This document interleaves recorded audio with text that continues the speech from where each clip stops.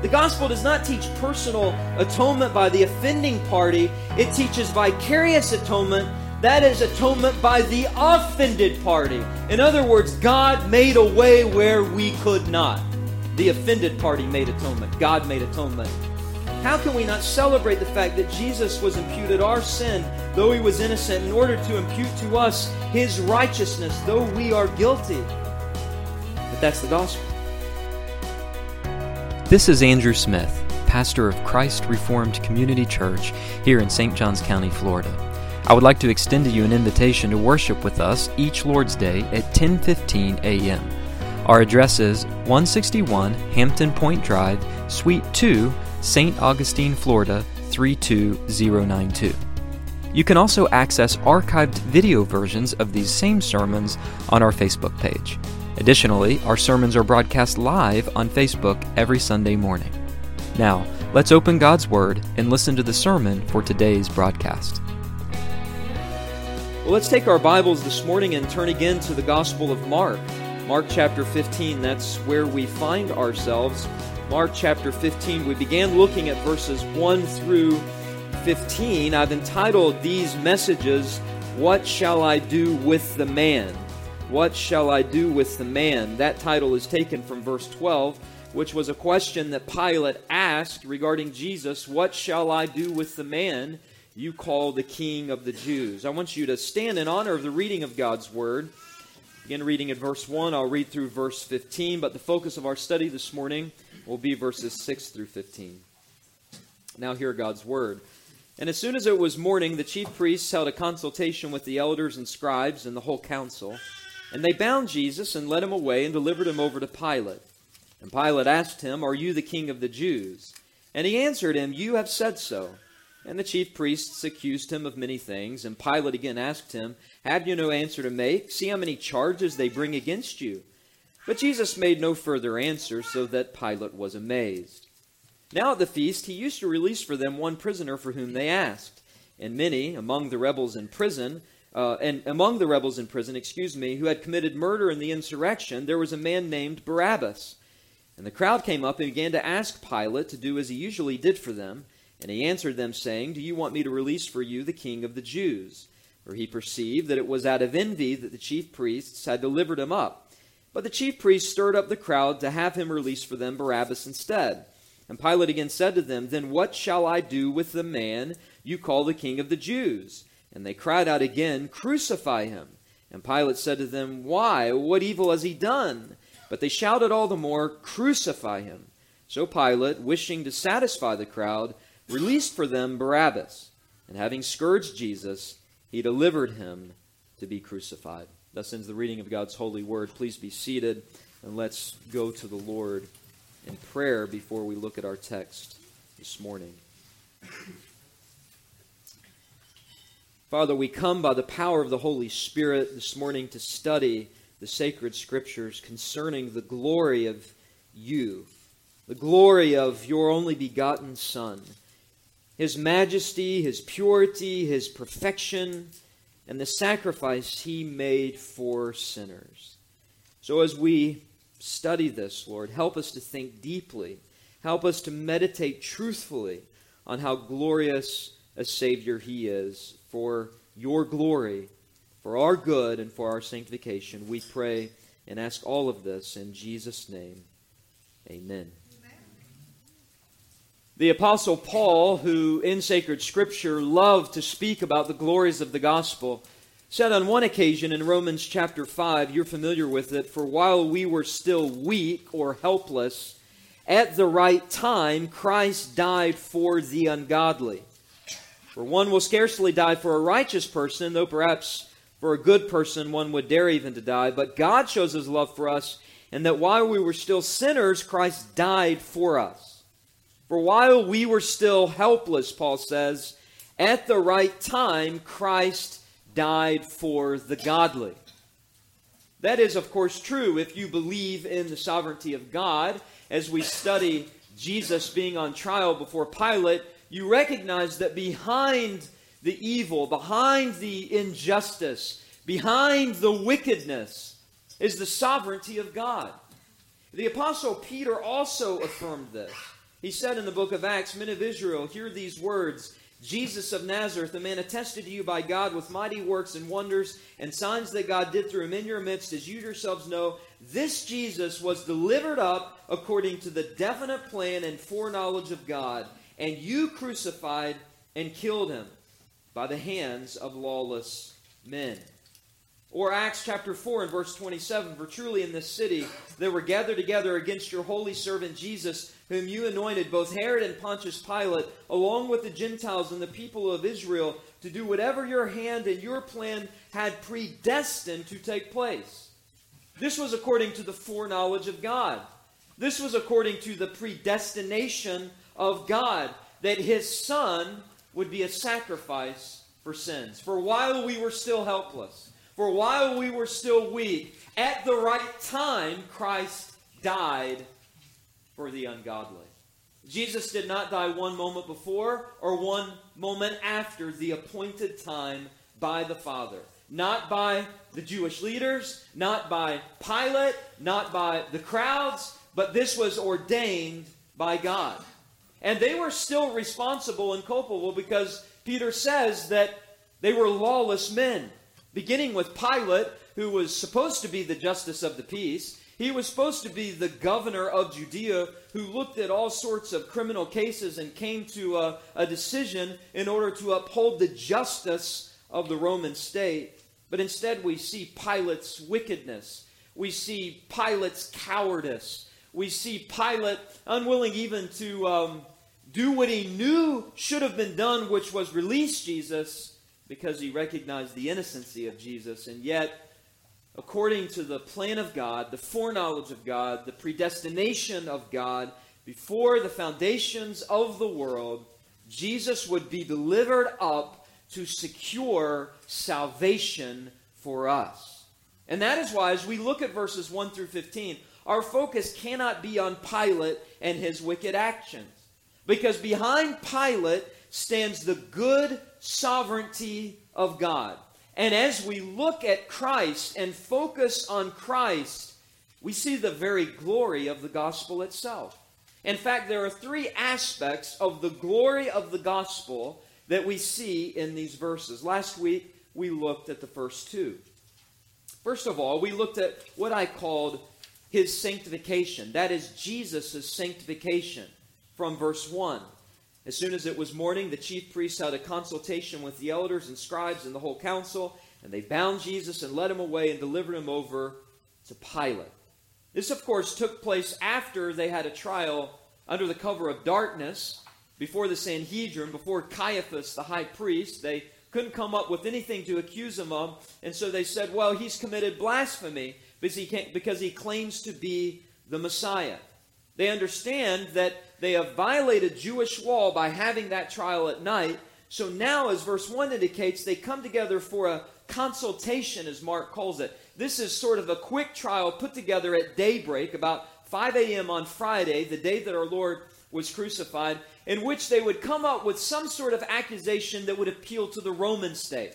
For them to go to Pilate and simply say that Jesus had committed blasphemy would have meant nothing to Pilate. Pilate wasn't a religious man. Pilate wasn't a Jew. And so these scribes, these expert lawyers, had to not only look into Hebrew law to find out how Jesus had violated Jewish law, but they had to come up with some sort of accusation according to Roman law that would be palatable to Pilate, so that Pilate could see that Jesus was a threat to society and would crucify him. The religious leaders had already decided to do this, but now they come together in a consultation to wickedly scheme about how they can come up with another accusation that will appeal to Pilate. And yet in all of this, we see the sanctification of our Lord. We see the purification of our Lord. We see the consecration of our Lord. He never sinned in thought, word, or deed. He lived a perfect life, so perfect that no court could legitimately find a transgression against any law of which Jesus had committed. He was the perfect, holy Son of God. He was the spotless Lamb of God, ordained before the foundation of the world to die as a substitute for sinners. And we see that even in these consultations by the religious leaders, trying to come up with something to accuse Jesus of. their mouths are literally silenced so that they have to lie and make a false accusation. In John chapter 17, in Jesus' high priestly prayer, Jesus says, I have consecrated myself for your people. Jesus sanctified himself. Jesus set himself apart from sin. Unlike the first Adam who said yes to the devil in the garden, Jesus in the wilderness said no to the devil. Time and time and time again, proving he was innocent, pure, undefiled, and spotless. Just like all the other animals in the Old Testament that had to be sacrificed. They had to be spotless. They had to be without blemish. And here, before Jesus Christ is crucified, the Lamb of God, we see his purity, his consecration, his sanctification, and his perfection. And dearly beloved, I want you to understand this morning that Christ did not merely secure your salvation by dying on a cross. Jesus secured your salvation by being perfectly obedient to the law of God. The book of Revelation says even one sin is worthy of the fires of hell. Even one white lie is worthy of eternal condemnation.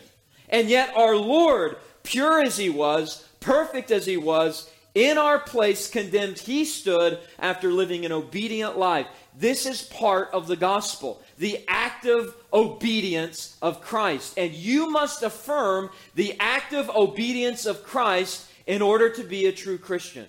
You don't get into heaven simply because Jesus died on the cross. What did he die for? He died because you transgressed the law of God. And the only reason that God the Father accepted that sacrifice instead of the death of someone else in your place as your substitute is because Jesus was perfect. He did what you couldn't do, wouldn't do, and didn't do. He obeyed God's law perfectly. So even in Jesus' trial before Pilate, we see the glory of the gospel. We see his sanctification. The malpractice of the religious leaders, the malpractice of the council, their legal malpractice reveals Jesus as our sanctification. Secondly, we saw in verses 2 through 5 that the armistice of Christ reveals his submission. Verse 2, Pilate asked him, "Are you the king of the Jews?" And he answered, "And you have said so." And the chief priests accused him of many things. And Pilate again asked him, "Have you no answer to make? See how many charges they bring against you." But Jesus made no further answer, so that Pilate was amazed. This fulfills Isaiah chapter 53, that Jesus was silent before his accusers. Jesus refused to answer any false charge. Jesus' life had spoken for itself. But as we read the Gospel of John and John's account of Jesus before Pilate, we read that there was a little bit of a dialogue in John chapter 18 in which Jesus says, "My kingdom is not of this world." In other words, Jesus was making a declaration. He was declaring an armistice, a ceasing of hostilities with the Roman government for the purpose that they could put him to death. In other words, Jesus said, "I didn't come to fight Rome. If that was the case, I would have told Peter to swing his sword again. If that was the case back in the garden, I would have told the other disciples to start swinging their swords and to declare war on Rome." Jesus says, "My kingdom is not of this world. I must be delivered over by Rome to die for sinners." Now, of course, in Jesus' second coming, he is coming to defeat all kingdoms, isn't he? He is coming to defeat all wicked governments. He is coming to defeat all kings and princes and presidents. But at his first coming, it was a coming of humility. At his first coming, it was a coming in which the state martyred him. The state crucified him. And so Jesus says, "My kingdom is not of this world." He declared an armistice to Pilate and to the Roman government. He quietly and submissively, with his mouth essentially shut, obeyed the will of the Father from before the foundation of the world. All Jesus would have had to have done is called for legions of angels. All Jesus would have had to have done was produce testimony after testimony after testimony of those who said he was innocent, of those who said he had never violated the law of God. And yet Jesus' quiet, humble submission is necessary for our salvation. For him being silenced, he was led to the cross of Calvary to die for our sins. This is the glory of the gospel. Not only his sanctification, not only his submission, but finally we come to what we want to talk about this morning, and that is in verses 6 through 15, his substitution. His substitution. It is the prejudice of the crowd that reveals Jesus' substitution. In fact, the shocking injustice that takes place in Pilate, as we're going to see, releasing Barabbas, a known criminal, over Jesus, reveals the doctrine of substitution, which is central to the gospel. And in verses 6 through 15, it breaks down to us in 3 subpoints. First of all, I want you to notice with me what I want to call the seasonal request. The seasonal request. We see it in verses 6 and 7. Notice your Bibles. Verse 6, now at the feast, he, that is Pilate, used to release for them one prisoner for whom they asked. Now this custom that is outlined here in verse 6 seems to have been a way for Rome to maintain peaceful relations during a feast like Passover, where you have thousands of Jews traveling to Judea, to the capital city, Jerusalem. And perhaps Pilate, who was the ideal politician, instituted this. We don't know exactly when this granting of amnesty began to be a custom, but perhaps Pilate himself did it because there were so many tense moments between Pilate and the Jews. And so this became an accepted practice, at least by the days that our Lord walked the earth, that this granting of amnesty, this granting of freedom or a release of a known criminal would sort of appease the Jewish crowds. In fact, John 18:39 refers to it as a custom at the Passover feast. And it's been suggested that since they're celebrating the Passover, which commemorated their deliverance or their freedom from Egyptian bondage, that perhaps this was a small way for Rome to allow Israel to celebrate the Passover and indeed rejoice in the fact that they have been delivered from Egypt by delivering from prison and granting freedom to one of their own people who had been incarcerated. Ironically, however, it was an insurrectionist that many wanted released. It was an insurrectionist, listen, a political activist, the same thing Jesus was accused of. They said he was the king of the Jews. Oh, he's going to overthrow Rome. He's a political activist. He's a zealot. Irony of all ironies, the one that would be released was an insurrectionist. Jesus was falsely accused, but Barabbas was truly an insurrectionist. In fact, notice verse 7. Mark says, and among the rebels in prison who had committed murder in the insurrection, there was a man called Barabbas. Now I'm going to say more about Barabbas a little bit later, but suffice it to say here in verse 7, notice your Bibles, he's called one of the rebels in prison. That means he's already been charged and he's incarcerated currently. He is a known criminal. And as verse 7 points out, he had committed murder in the insurrection. Now, as to what insurrection verse 7 alludes to, we simply don't know. It does say the insurrection, indicating it was one of the more well-known insurrections. But as you well know, I mentioned last week, there were so many insurrections by the Jews, revolts by the Jews against Pilate because he was such an incompetent leader. And he had hatred against the Jews. But perhaps Mark says it was the insurrection in verse 7 because it was the most recent insurrection. I mean, did Barabbas kill one of the Roman soldiers? Did Barabbas carry a dagger? These were called dagger bearers who walked around secretly trying to assassinate Roman senators. I mean, who was Barabbas? Essentially, he was some sort of patriotic Jewish fanatic. A zealot, an insurrectionist. In fact, Matthew calls him a notorious robber. It's not just that he was a murderer, as is indicated here in verse 7, but Matthew says that he was a notorious robber. John calls him a robber in John 18:40. Matthew calls him a notorious prisoner in Matthew 27 and verse 16. Now, this custom of amnesty for a known criminal, a murderer at that, was not supported by God's law. You need to understand that. Genesis 9:6 says, "Whoever sheds the blood of man, by man shall his blood be shed, for God made man in his own image." In other words, murder is wrong because man has been created in the image of God. And even before Mosaic law, the idea of the death penalty was instituted by God himself. And so for the Jews to allow a murderer to be granted amnesty was not upholding God's law. It was perverting it. And let me just say on a side note, we live in a land where justice no longer prevails, true justice.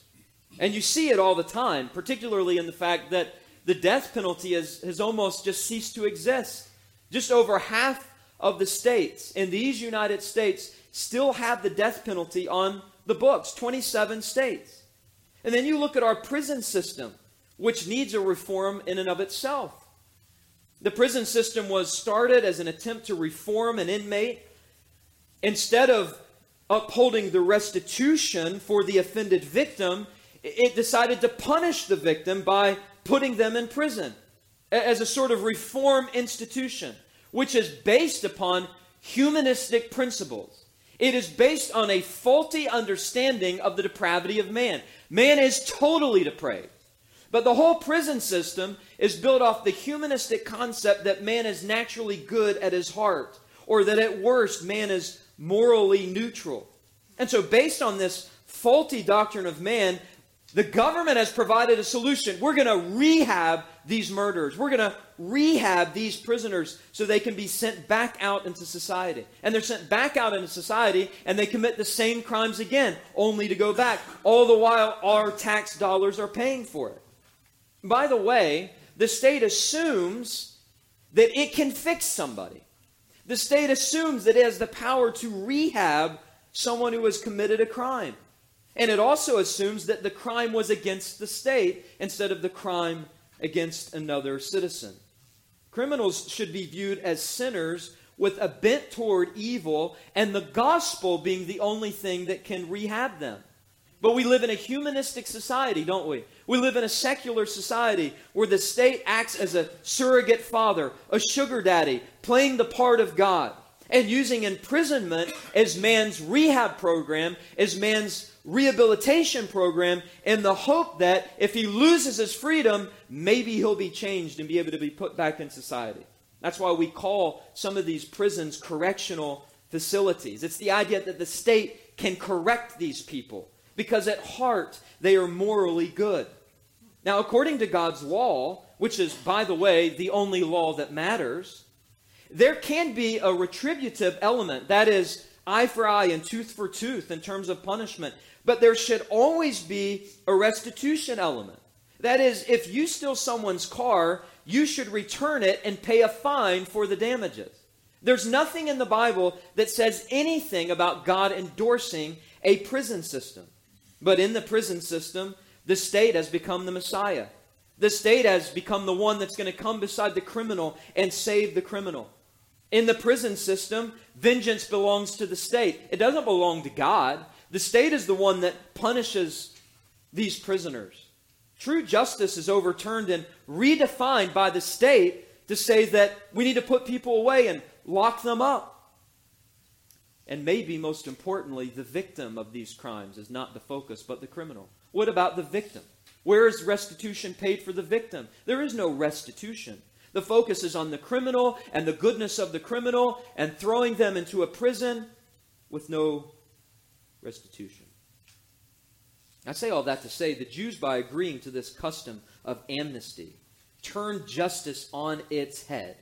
And they saw amnesty as celebrating the feast because it freed or delivered one of their own from prison. They saw this as an act of worship.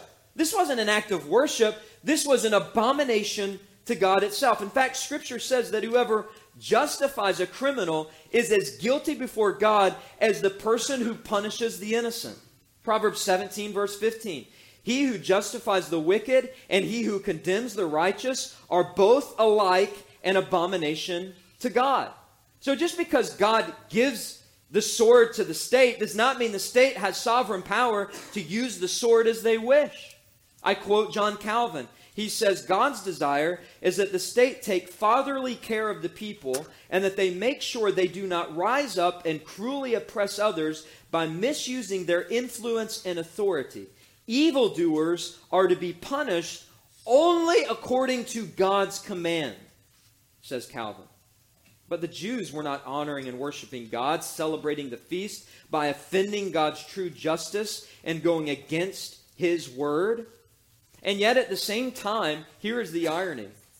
At the same time, though it was unjust for Barabbas to be released in the place of Jesus, though Barabbas was unjust and Jesus was just, this is part of the gospel scandal, is it not? That Jesus the just, Jesus the righteous, would be punished in the place of the unjust and the unrighteous.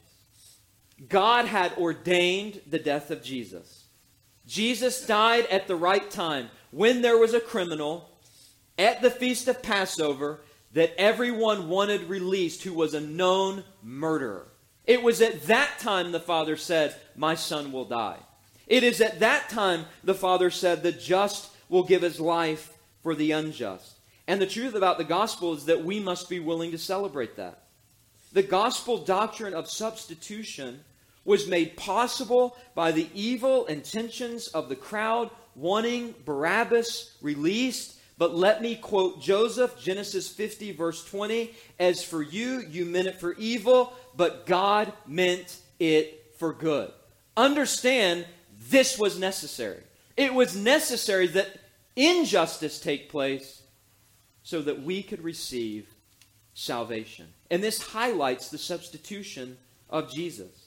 But it wasn't only the seasonal request that makes the glorious doctrine of the substitution a reality for us to worship God this morning, but it's also the shrewd revenge. We move from the seasonal request in verses 6 and 7 to the shrewd revenge in verses 8 through 10 on Pilate's part. Notice with me in verse 8. And the crowd came up and began to ask Pilate to do as he usually did for them. And he answered them, saying, do you want me to release for you the king of the Jews? For he perceived that it was out of envy that the chief priests had delivered him up. You see, Pilate was looking to find a way to release Jesus, but this wasn't from good motives. His desire to have Jesus released was not based out of a love for our Savior, but out of a hatred for the Sanhedrin. That's what we read in these verses. He is seeking revenge on the religious establishment. And verse 8 tells us that the crowd itself was the ones that initiated the release of a prisoner in accordance with the custom of amnesty being granted. Notice again verse 8, and the crowd came up and began to ask Pilate to do as he usually did for them. I mean, this was the custom. And so the Jews are approaching Pilate. When it says that they came up, it probably indicates they ascended the steps leading up to Pilate's headquarters in Jerusalem. His main headquarters were Caesarea, but in Jerusalem he stayed during the Passover in the Tower of Antonia. And the Tower of Antonia had steps leading up to it from the temple grounds. The Tower of Antonia was essentially a Roman garrison, and attached to that Roman fortress was where Pilate stayed when he was in Jerusalem. It was a huge structure located on the northwest corner of the temple complex, rectangular in shape, 490 feet by 260 feet, with 4 towers on its corners. 3 of those towers 75 feet high, and one tower, the one closest to the temple complex that looked over the temple complex, was 100 feet high to make sure the Jews were being good citizens, so that they could watch the Jews. It was from this tower, no doubt, Roman soldiers saw Jesus do everything he did in the temple, from his teaching to the cleansing of the temple, all of it. And it was also this fortress that later the Apostle Paul, if you remember, was held after Roman soldiers escorted him away from an angry mob of Jews. And Paul awaited in this fortress in protective custody until a military escort could take him to Caesarea. It was here that some of the Jews began ascending the steps up toward the Tower of Antonia And after ascending the stairs, going up to the fortress, this delegation of Jews reminded him, as verse 8 says, of the seasonal custom of amnesty. And the crowd came up and began to ask Pilate to do as he usually did for them. But notice verse 9. And Pilate answered them, saying, do you want me to release for you the king of the Jews? We read here that Pilate's shrewd revenge was an attempt to avoid giving the religious leaders what they wanted. And really what they wanted was who they wanted. That was Jesus to be crucified. And so he offers the crowd here in verse 9 the option to release Jesus. Do you want me to release for you the king of the Jews? Indicating the fact that that's who Pilate wanted to release, because that's who the religious leaders, the Sanhedrin, did not want to be released. They wanted Jesus to be crucified. You see, not only did Pilate view Jesus as innocent, having already questioned him, but he also quite shrewdly figured that Jesus' popularity among the crowds would result in them selecting Jesus to be released. And that was true. Remember, Sunday, the very Sunday before this Friday, they hailed him as the King of the Jews as he rode on a colt into Jerusalem. This is the same crowd that is outside of the Tower of Antonia. But the primary reason that Pilate wanted Jesus released was not out of reverence for Jesus, but revenge toward the religious leaders. Notice your Bibles in verse 10. For he, that is Pilate, perceived that it was out of envy, that is jealousy, that the chief priests had delivered him, that is Jesus, up. In other words, Pilate could see through the religious leaders' motives, and he perceived quite rightly that they were motivated by envy. They were motivated by jealousy. This was true for the whole span of 3 years of Jesus' ministry. They were envious of his fame. They were envious of his preaching. They were envious of his ability to perform miracles. They were envious of the fact that people exalted him, even though the religious leaders claimed that he violated the Sabbath. And they were jealous of all the opinions of seemingly all of the people, all of the throngs that heard him preach, all of the throngs that witnessed his miracles. Matthew says in Matthew 7:29, the crowds were astonished at his teaching, for he was teaching them as one who had authority and not as the scribes. Well, how do you think that made the scribes feel? Envious and jealous. Or Luke 4:22, it says, and all spoke well of Jesus and marveled at the gracious words that were coming from his mouth. How do you think that made the Sanhedrin feel? They ended up losing credibility with the crowds because of Jesus. And Pilate is smart enough to know that. He knows Jesus is innocent. He knows that the religious leaders are just out to get Jesus. Moreover, not only was Pilate motivated by revenge in asking the crowd rather shrewdly if they wanted to release Jesus, but he was also motivated, listen to this, by fear. He wanted to get the religious leaders back. So on the one hand, he seeks to use this yearly custom of granting amnesty to be opportunistic in seeking revenge on the religious leaders. But on the other hand, he's also seizing this custom opportunistically to look good politically. He figured he could win over the crowd and avoid tension, sort of rebuild the relations if he released to them their hero, Jesus. And he would politically risk good relations with the Sanhedrin, but he already had a rocky relationship with them. And by the way, it would have been far easier to control a 71-member board known as the Sanhedrin than thousands of Jews leading an insurrection and a revolt which would cost Pilate his job. In fact, Rome had already warned Pilate that any sort of reckless behavior causing another insurrection could spell removal from office.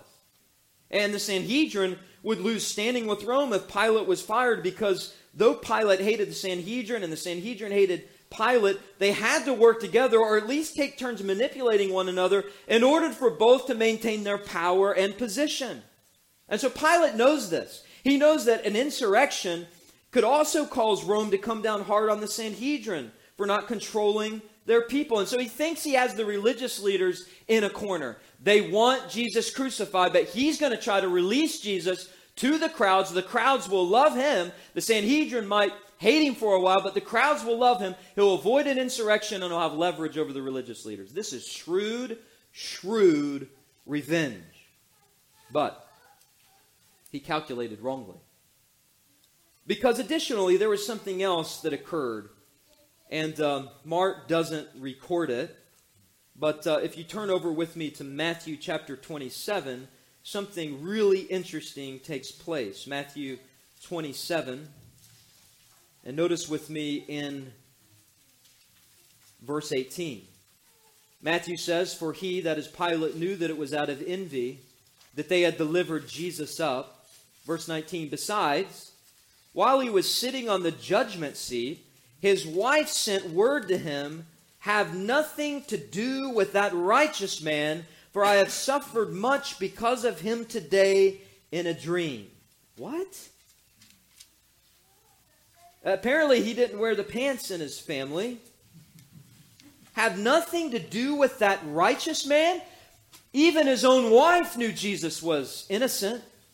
That righteous man, for I've suffered much because of him today in a dream. I mean, she is fearful of Jesus. Pilate is fearful of the crowds. The religious leaders are fearful of Jesus. Pilate's wife is fearful of Jesus. And so turn back to Mark chapter 15 and look at me at verse 11. It says, "The chief priest stirred up the crowd to have him release for them Barabbas instead." So here's what you need to understand. During the deliberation, while sitting on the judgment seat, as Pilate thought through the option of releasing Jesus with all its attendant consequences of securing revenge on the religious leaders, while at the same time maintaining peace with the Jewish crowd, he was interrupted by his wife, who said she had a dream about Jesus and that Pilate wasn't to mess with that righteous man. Jesus' innocence is seen throughout, even by wicked Pilate, even by Pilate's wife, because this is a way for Scripture to highlight the certainty of the purity of Jesus. There was no whiff of scandal in his ministry. There was no hint of immorality. There was only purity and perfection, pristine, clean whiteness. Luke, in his account, and it's important that we speak about all of these accounts, Luke seems to point out the innocence of Jesus and the fact that Pilate recognized the innocence of Jesus more than all the other gospel writers. Luke records, "Then Pilate said to the chief priests and the crowds, 'I find no guilt in this man.'" Luke 23 and verse 4. Luke 23 and verse 14, Pilate said to them, "You brought me this man as one who was misleading the people, and after examining him before you, behold, I did not find this man guilty of any of your charges against him." Luke 23 and verse 15, "Neither did Herod, for he sent him back to us. Look, nothing deserving death has been done by him." Luke 23 and verse 22, "A third time he said to them, 'Why? What evil has he done? I have found in him no guilt deserving death.'" Throughout the whole course of the trial, it was clear that Jesus was innocent. But as we move along to conclude this passage, we see that the shrewdness of Pilate was not matched compared to that of the religious leaders. Because verse 11 says, I've already read it, "The chief priest stirred up the crowd to have him release for them Barabbas instead." So while Pilate was inside talking to his wife, as she sort of superstitiously, yet prophetically so, said, "Have nothing to do with that righteous man," the religious leaders, verse 11 says, the chief priests were one step ahead of Pilate. It says in verse 11, they stirred up the crowd. This takes us to verses 11 through 15, the shameful release. We move from the seasonal request, verses 6 and 7, the shrewd attempt by Pilate at revenge, verses 8 through 10, now the shameful release. And the release isn't of Jesus, it's of Barabbas. And the way that it happens is that while Pilate is deliberating, the chief priests, who by the way were the former high priests, went among the crowd and stirred them up. That's an interesting word. Anasaizon is the Greek word, stirred up, made up of two Greek words, ana, which means up, and sio, which means to stir, to shake, to agitate. A seismos, for example, is an earthquake. So these chief priests are going through the crowd and creating an earthquake, creating a rumbling, creating the will of the people to intimidate Pilate. And if you remember, This was the same crowd that hailed Jesus, the King of the Jews, Hosanna, blessed is he who comes in the name of the Lord, on Palm Sunday, just a few days earlier. You see, the chief priests effectively were able to formulate among the crowd a prejudice against Jesus so that they turned against Jesus. This is the age-old tactic of blackmail, and that's the method that they used. They threatened Pilate.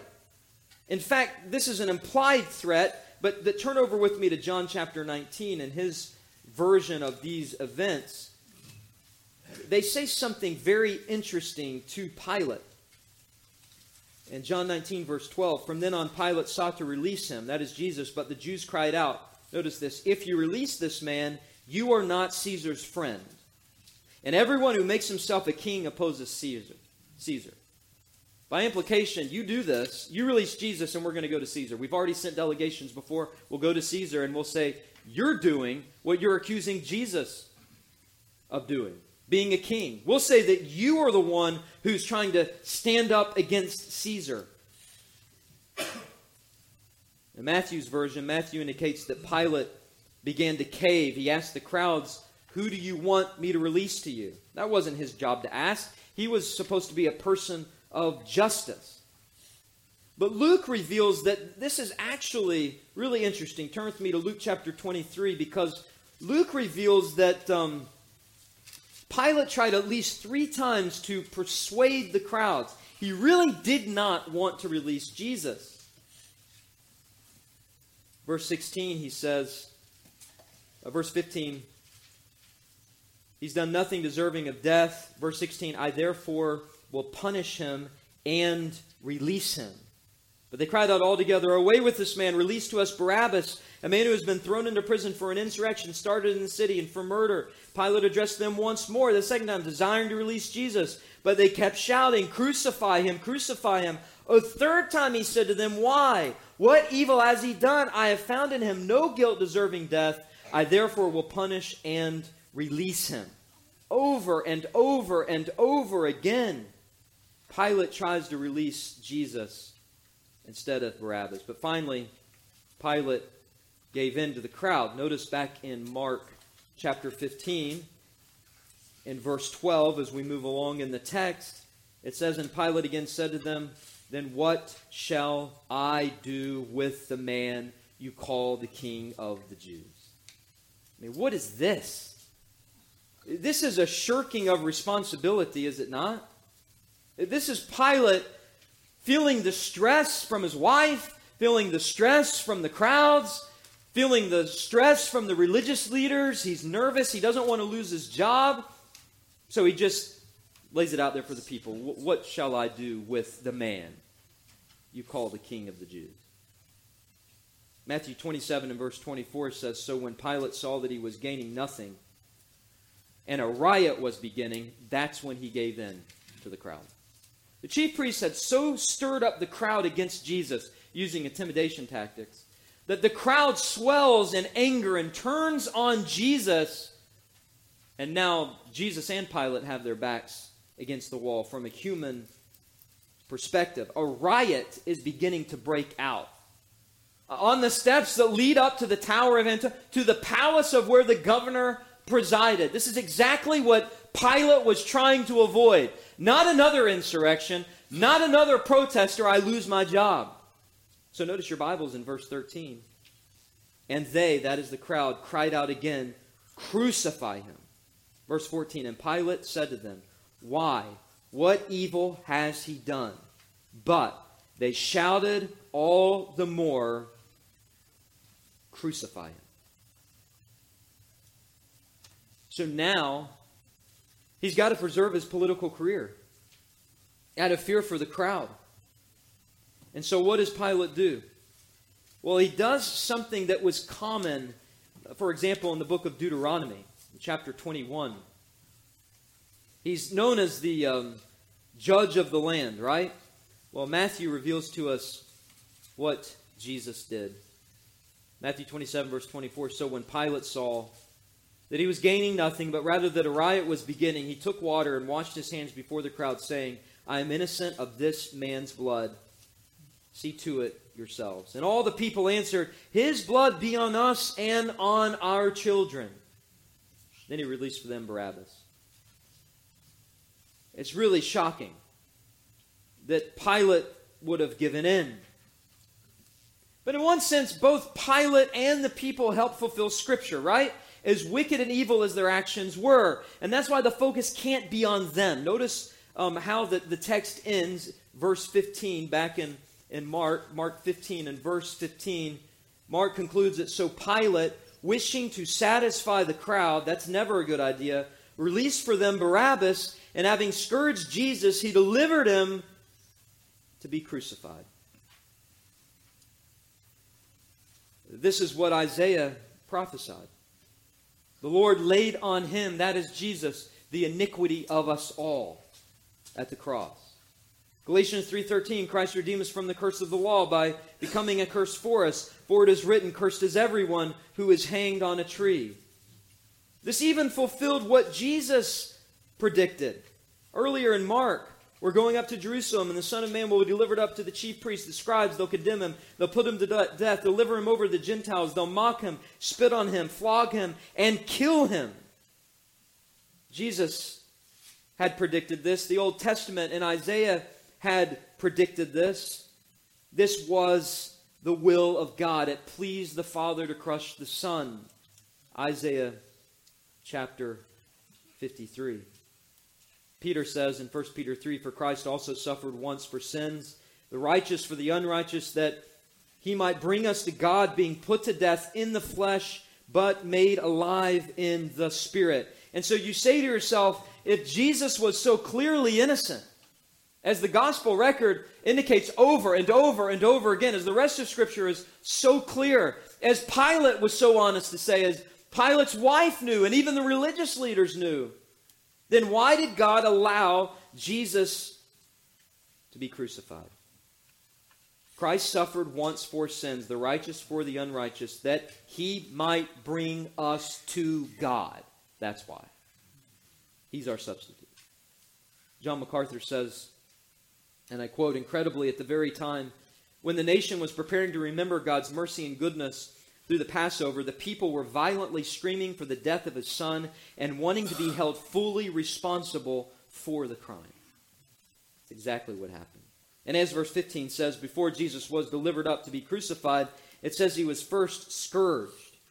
This was known as the Roman flogging. A flagellum was used. That was a little stick, a little wooden handle that had strips of leather attached to it, and on the ends of those strips of leather were pieces of lead and sharply pointed bone. The victim was beaten on his bare back, stripes being applied, his shirt would have been off. His hands would have been tied up over his head and his feet elevated off the ground on a pole so he couldn't go anywhere, while two men, one on each side, alternated lashes upon Jesus. The Roman scourging, the Roman flogging. So bad, so violent, that history tells us that the victims were so badly lacerated that veins and arteries and sometimes even organs would protrude and be exposed, because inevitably the leather straps would whip around to where the abdomen is. Sometimes death itself preceded crucifixion because the flogging process produced so much blood, and the victim would pass out and eventually die. Why do we speak about this? Why do we believe in a bloody gospel? Why do we believe and affirm the violence of Jesus' sacrifice on the cross? Well, because we believe in Jesus' vicarious, substitutionary atonement. We believe that he himself bore our sins in his body on the tree to bring us salvation. In fact, turn back with me to Isaiah 53. This was the whole point of the prophet Isaiah. He predicts in uncanny detail what Jesus would face in his suffering. Verse 4, surely he has borne our griefs and carried our sorrows. Yet we esteemed him stricken, smitten by God, and afflicted. But he was pierced for our transgressions. He was crushed for our iniquities. Upon him was the chastisement that brought us peace, and with his wounds we are healed. All we like sheep have gone astray. We have turned everyone to his own way, and the Lord has laid on him the iniquity of us all. He was oppressed and he was afflicted, yet he opened not his mouth. Like a lamb that is led to the slaughter, like a sheep that before its shearers is silent, so he opened not his mouth. By oppression and judgment he was taken away. And as for his generation, who considered that he was cut off out of the land of the living, stricken for the transgression of my people? And they made his grave with the wicked and with the rich man in his death, although he had done no violence and there was no deceit in his mouth. Yet, verse 10, it was the will of the Lord to crush him. He has put him to grief when his soul makes an offering for sin. That's the substitutionary, vicarious atonement of Jesus Christ. Jesus, the just, punished for the unjust. Quoting Peter again, he himself bore our sins in his body on the tree, so that we might die to sin and live to righteousness. By his wounds we have been healed. That's the language of Isaiah. Verse 25 of 1 Peter 2, for you were straying like sheep, but have now returned to the shepherd and overseer of your souls. The entire Old Testament pointed forward to Jesus' substitution. The entire sacrificial system pointed to Jesus' substitution. All the types, all the shadows of the Old Testament have the concept of substitution. For example, there is the type of the serpent in the wilderness during Moses' day. Turn with me over to John chapter 3. Jesus alludes to the serpents that bit Israel in Moses' day, found in Numbers 21. But here in John chapter 3, remember these are Jesus' words to Nicodemus. He says in verse 14, and as Moses lifted up the serpent in the wilderness, that was a type. So must the Son of Man be lifted up, that whoever believes in him may have eternal life. What is Jesus doing? He's teaching typology. He's saying that that bronze serpent that Moses held up typified or pointed forward to Jesus, who would be lifted up on the cross. And just as the Israelites looked at that bronze serpent and were healed from the fiery bites of the serpents beneath their feet, so too when we look up in faith to Jesus on the bloody cross, our sins are forgiven. The bronze serpent is a type of Christ, pointing to the fact that that bronze serpent being lifted up over all those other serpents, this points to Christ, the one lifted up, the one who was raised from the dead, the one who ascended to the right hand of God, who defeated the kingdom of the serpent, who defeated the kingdom of Satan, the one high and lifted up, the one promised to crush the head of the serpent in Genesis 3. This is the doctrine of substitution in John 3, Numbers 21, with the bronze serpent being lifted up as a substitute to heal the people. And we can be healed from our sins, Jesus says, if we look in faith to Jesus, high and lifted on the cross, raised after 3 days, ascended to the right hand of God. But there's also the type not only of the serpent, there's also the type of the scapegoat of Israel's camp. We read about this earlier, didn't we, in Leviticus chapter 16, that the sins of the people symbolically were placed on the scapegoat, who was driven outside of the camp into the wilderness. This was a type of Christ. The scapegoat was a substitute, driven into the wilderness. As Isaiah says, Jesus was cut off out of the land of the living. Jesus was the scapegoat. He went into the wilderness of sin and outer darkness, even though he had no sin. He died outside of Jerusalem, outside of the camp, on Golgotha, on Mount Calvary, surrounded by darkness, surrounded by enemies. And so that scapegoat in the Old Testament is a picture of Christ, isn't it? Our substitution, our sins laid upon the head of the spotless Lamb of God. And so you have the type of the serpent, you have the type of the scapegoat, but you also have the type of the sinner. And who is the type of the sinner? It's Barabbas. Barabbas typifies all sinners. In fact, Barabbas typifies all of God's elect people for which Jesus himself was substituted in the place of. That's why Scripture speaks about Barabbas. Barabbas. Bar-Abbas. Abbas, we get our word Abba from. Abba, Father. Barabbas, that was his surname. Son of the Father. But you know what his first name was? Jesus. His name was Jesus, Son of the Father. And so when Pilate gave the choice to the people between Jesus Barabbas, Jesus the Son of the Father, he was giving a choice between Jesus Barabbas, Son of the Father, and Jesus, the true Son of the true Father. Here's the reality. That cross that Jesus hanged on in the middle of those two thieves was likely originally constructed for Barabbas. Jesus, Barabbas. And so Jesus, Bar-Joseph, son of Joseph, Jesus, son of the true Father, was a substitute for Jesus, Barabbas, son of the Father. Barabbas could only offer at best political freedom as an insurrectionist, but Jesus, spiritual freedom. He died upon the cross at Calvary to be a substitute for our sins, and yet many today seek a Jesus of their own liking, just like the crowds. They want superficial deliverance from their financial problems. They want superficial deliverance to make their marriage better. They want superficial deliverance to have meaning in life, all the while rejecting the true Jesus, the true Savior who gives the eternal gift of salvation. Here, the law-breaking son of a human father was being offered to the people in the place of the sinless Son of the divine Father. God reversed this. He substituted Barabbas. He put Jesus in Barabbas' place. Barabbas, a murderer. Jesus, the giver of life. Barabbas, a political activist. Jesus, a spiritual savior. Barabbas, a rebel.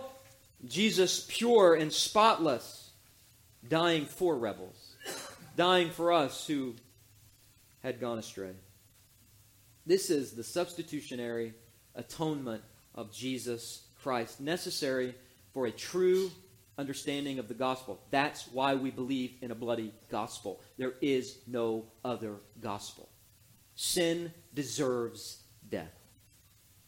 You can think about it this way. When you do something that you shouldn't do, and we all do, you might say we try to make personal atonement.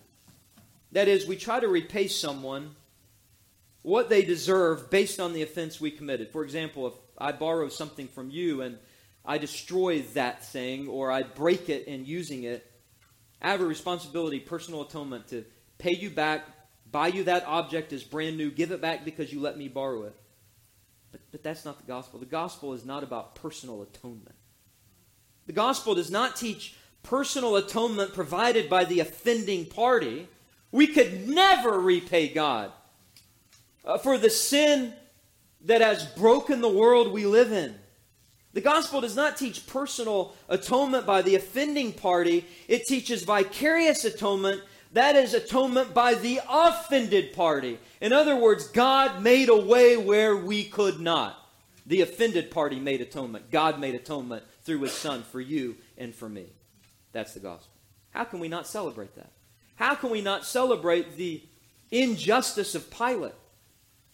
How can we not celebrate the fact that Jesus was imputed our sin, though He was innocent, in order to impute to us His righteousness, though we are guilty?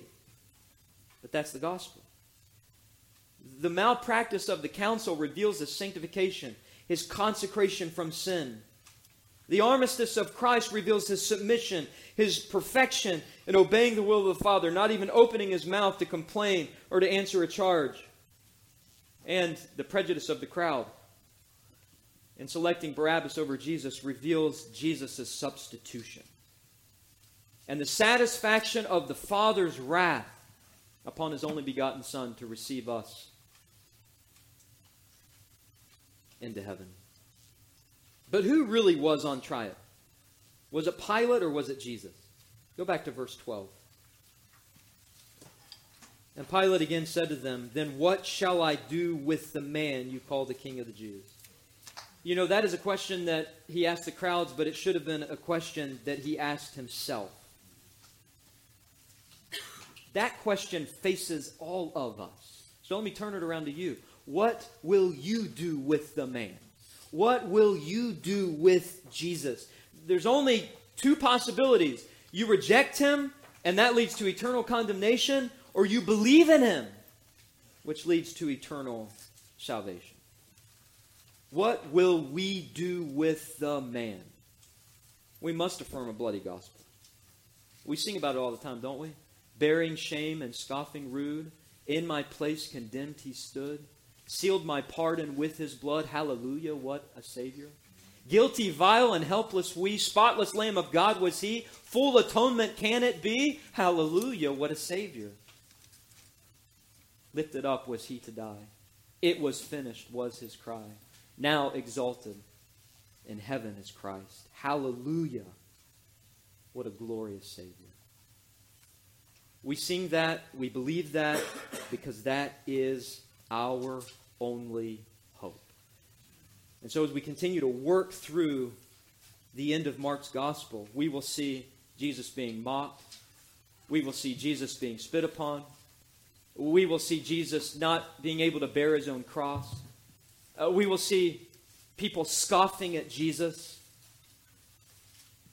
And in all of that, we must find and see the glory of the gospel. His perfection, his obedience, his substitution in our place. Folks, that's the only hope of salvation. And praise God, he did it fully. What did he say on the cross? It is finished. I hope you found forgiveness in Christ today. Let us pray. Father, thank you for the truth of Mark chapter 15. Lord, there's so much to uncover in this passage. Too much for us really even to discuss.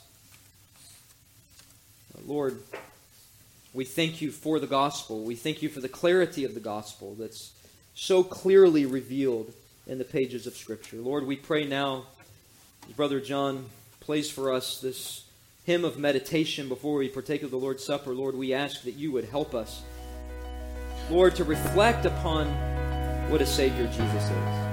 His death, burial, and his resurrection. Bless us, we pray, for your glory. In Jesus' name, amen. I hope this sermon from God's Word has ministered to your soul. For more information about our church, you can visit our website, www.christreformedcc.com. Also, for access to more sermons, articles, and a podcast I host entitled Today in Church, His Story, you can visit www.pastorandrewsmith.com.